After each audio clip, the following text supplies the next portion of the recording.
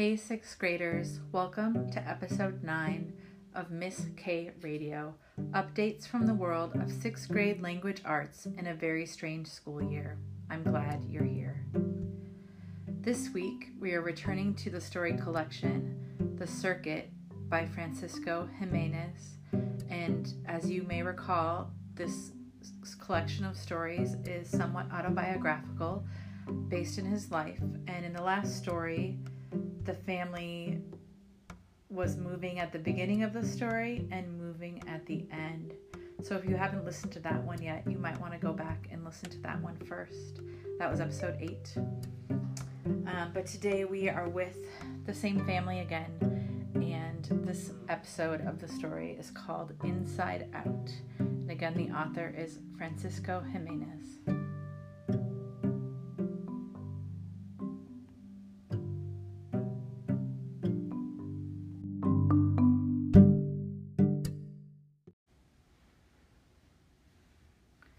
I remember being hit on the wrists with a 12-inch ruler because I did not follow the directions in class, Roberto answered in a mildly angry tone when I asked him about his first year of school. But how could I, he continued. The teacher gave them in English. So what did you do? I asked, rubbing my wrists. I always guessed what the teacher wanted me to do, and when she did not use the ruler on me, I knew I had guessed right, he responded. Some kids made fun of me when I tried to say something in English and got it wrong, he went on. I had to repeat the first grade. I wish I had not asked him, but he was the only one in the family, including Papa and Mama, who had attended school. I walked away. I did not speak or understand English either, and I already felt anxious. Besides, I was excited about going to school for the first time that following Monday. It was late January, and we had just returned a week before from Corcoran, where my family picked cotton. We settled in Tent City, a labor camp owned by Sheehy Strawberry Farms, located about 10 miles east of Santa Maria. On our first day of school, Roberto and I got up early. I dressed in a pair of overalls, which I hated because they had suspenders, and a flannel checkered shirt, which Mama had bought at the Goodwill store. As I put on my cap, Roberto reminded me that it was bad manners to wear a hat indoors.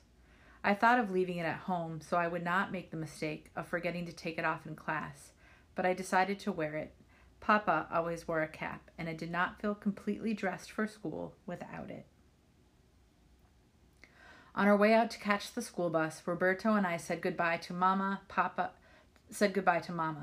Papa had already left for work, either topping carrots or thinning lettuce. Mama stayed home to take care of Trompita and to rest because she was expecting another baby. When the school bus arrived, Roberto and I climbed in and sat together. I took the window seat and, on the way, watched endless rows of lettuce and cauliflower whiz by. The furrows that came up to the 2-lane road looked like giant legs running alongside us. The bus made several stops to pick up kids, and with each stop, the noise inside got louder. Some kids were yelling at the top of their lungs. I did not know what they were saying. I was getting a headache. Roberto had his eyes closed and was frowning. I did not disturb him. I figured he was getting a headache too. By the time we got to Main Street School, the bus was packed. The driver parked in front of the red brick building and opened the door. We all poured out. Robert, who had attended school the year before, accompanied me to the main office where we met the principal, Mr. Sims, a tall, red-headed man with bushy eyebrows and hairy hands. He patiently listened to Roberto, who, using the little English he knew, managed to enroll me in the first grade. Mr. Sims walked me to my classroom. I liked it as soon as I saw it because, unlike our tent, it had wooden floors, electric lights, and heat. It felt cozy. He introduced me to my teacher, Miss Scalapino, who smiled, repeating my name, Francisco.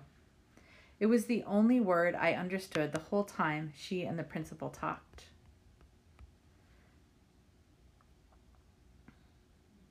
They repeated it each time they glanced at me.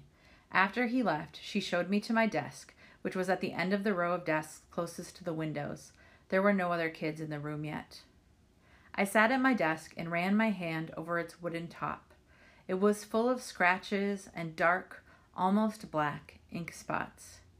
I opened the top, and inside were a book, a box of crayons, a yellow ruler, a thick pencil, a pair of scissors. To my left, under the windows, was a dark wooden counter the length of the room. On top of it, right next to my desk, was a caterpillar in a large jar. It looked just like the ones I had seen in the fields. It was yellowish green with black bands, and it moved very slowly without making any sound. I was about to put my hand in the jar to touch the caterpillar when the bell rang.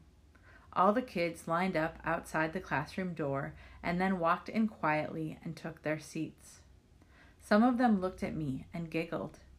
Embarrassed and nervous, I looked at the caterpillar in the jar. I did this every time someone looked at me. Miss Scalapino started speaking to the class, and I didn't understand a word she was saying. The more she spoke, the more anxious I became. By the end of the day, I was very tired of hearing Miss Scalapino talk because the sound made no sense to me. I thought that perhaps by paying close attention, I would begin to understand, but I did not. I only got a headache, and that night when I went to bed, I heard her voice in my head. For days, I got headaches from trying to listen until I learned a way out. When my head began to hurt, I let my mind wander. Sometimes I imagined myself flying out of the classroom and over the fields where Papa worked and landing next to him and surprising him. But when I daydreamed, I continued to look at the teacher and pretend I was paying attention because Papa told me it was disrespectful not to pay attention, especially to grown-ups. It was easier when Miss Scalapino read to the class from a book with illustrations because I made up my own stories in Spanish based on the pictures. She held the book with both hands above her head and walked around the room to make sure everyone got a chance to see the pictures, most of which were of animals.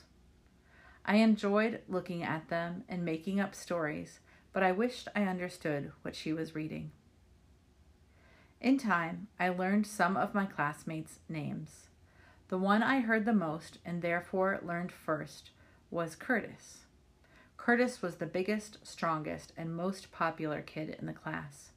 Everyone wanted to be his friend and to play with him. He was always chosen captain when the kids formed teams. Since I was the smallest kid in the class and did not know English, I was chosen last. I preferred to hang around with Arthur, one of the boys who knew a little Spanish. During recess, he and I played on the swings and pretended to be a Mexican movie star like Jorge Negrete or Pedro Infante, riding a horse and singing the corridor we often heard on the car radio.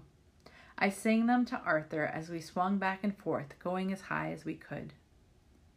But when I spoke to Arthur in Spanish and Miss Scalapino heard me, she said, "No!" with body and soul. Her head turned left and right 100 times a second, and her index finger moved from side to side as fast as a windshield wiper on a rainy day. "English, English," she repeated. Arthur avoided me whenever she was around. Often during recess, I stayed with the caterpillar. Sometimes it was hard to spot him because he blended in with the green leaves and twigs. Every day I brought him leaves from the pepper and cypress trees that grew on the playground. Just in front of the caterpillar, lying on top of the cabinet, was a picture book of caterpillars and butterflies. I went through it, page by page, studying all the pictures and running my fingers lightly over the caterpillars and the bright wings of butterflies and the many patterns on them. I knew caterpillars turned into butterflies because Roberto had told me, but I wanted to know more. I was sure information was in the words written underneath each picture in large black letters. I tried to figure them out by looking at the pictures. I did this so many times that I could close my eyes and see the words, but I could not understand what they meant. My favorite time in school was when we did art, which was every afternoon after the teacher had read to us. Since I did not understand Miss Scalapino when she explained the art lessons, she let me do whatever I wanted. I drew all kinds of animals, but mostly birds and butterflies. I sketched them in pencil and then colored them using every color in my crayon box. Miss Scalapino even tacked one of my drawings on the board for everyone to see. After a couple of weeks, it disappeared, and I did not know how to ask where it had gone. One cold Thursday morning during recess, I was the only kid on the playground without a jacket. Mr. Sims must have noticed I was shivering because that afternoon, after school, he took me to his office and pulled out a green jacket from a large cardboard box that was full of used clothes and toys. He handed it to me and gestured for me to try it on. It smelled like graham crackers. I put it on, but it was too big, so he rolled up the sleeves about 2 inches to make it fit. I took it home and showed it off to my parents. They smiled. I liked it because it was green and hid my suspenders. The next day I was on the playground wearing my new jacket and waiting for the first bell to ring when I saw Curtis coming at me like an angry bull. Aiming his head directly at me, pulling his arm straight back with hands clenched, he stomped up to me and started yelling. I did not understand him, but I knew it was something to do with the jacket because he began to pull on it, trying to take it off me. Next thing I knew, he and I were on the ground wrestling. Kids circled around us. I could hear them yelling Curtis's name and something else. I knew I had no chance, but I stubbornly held on to my jacket. He pulled on one of the sleeves so hard that it ripped at the shoulder. He pulled on the right pocket and it ripped. Then Miss Scalapino's face appeared above. She pushed Curtis off me and grabbed me by the back of the collar and picked me up off the ground. It took all the power I had not to cry.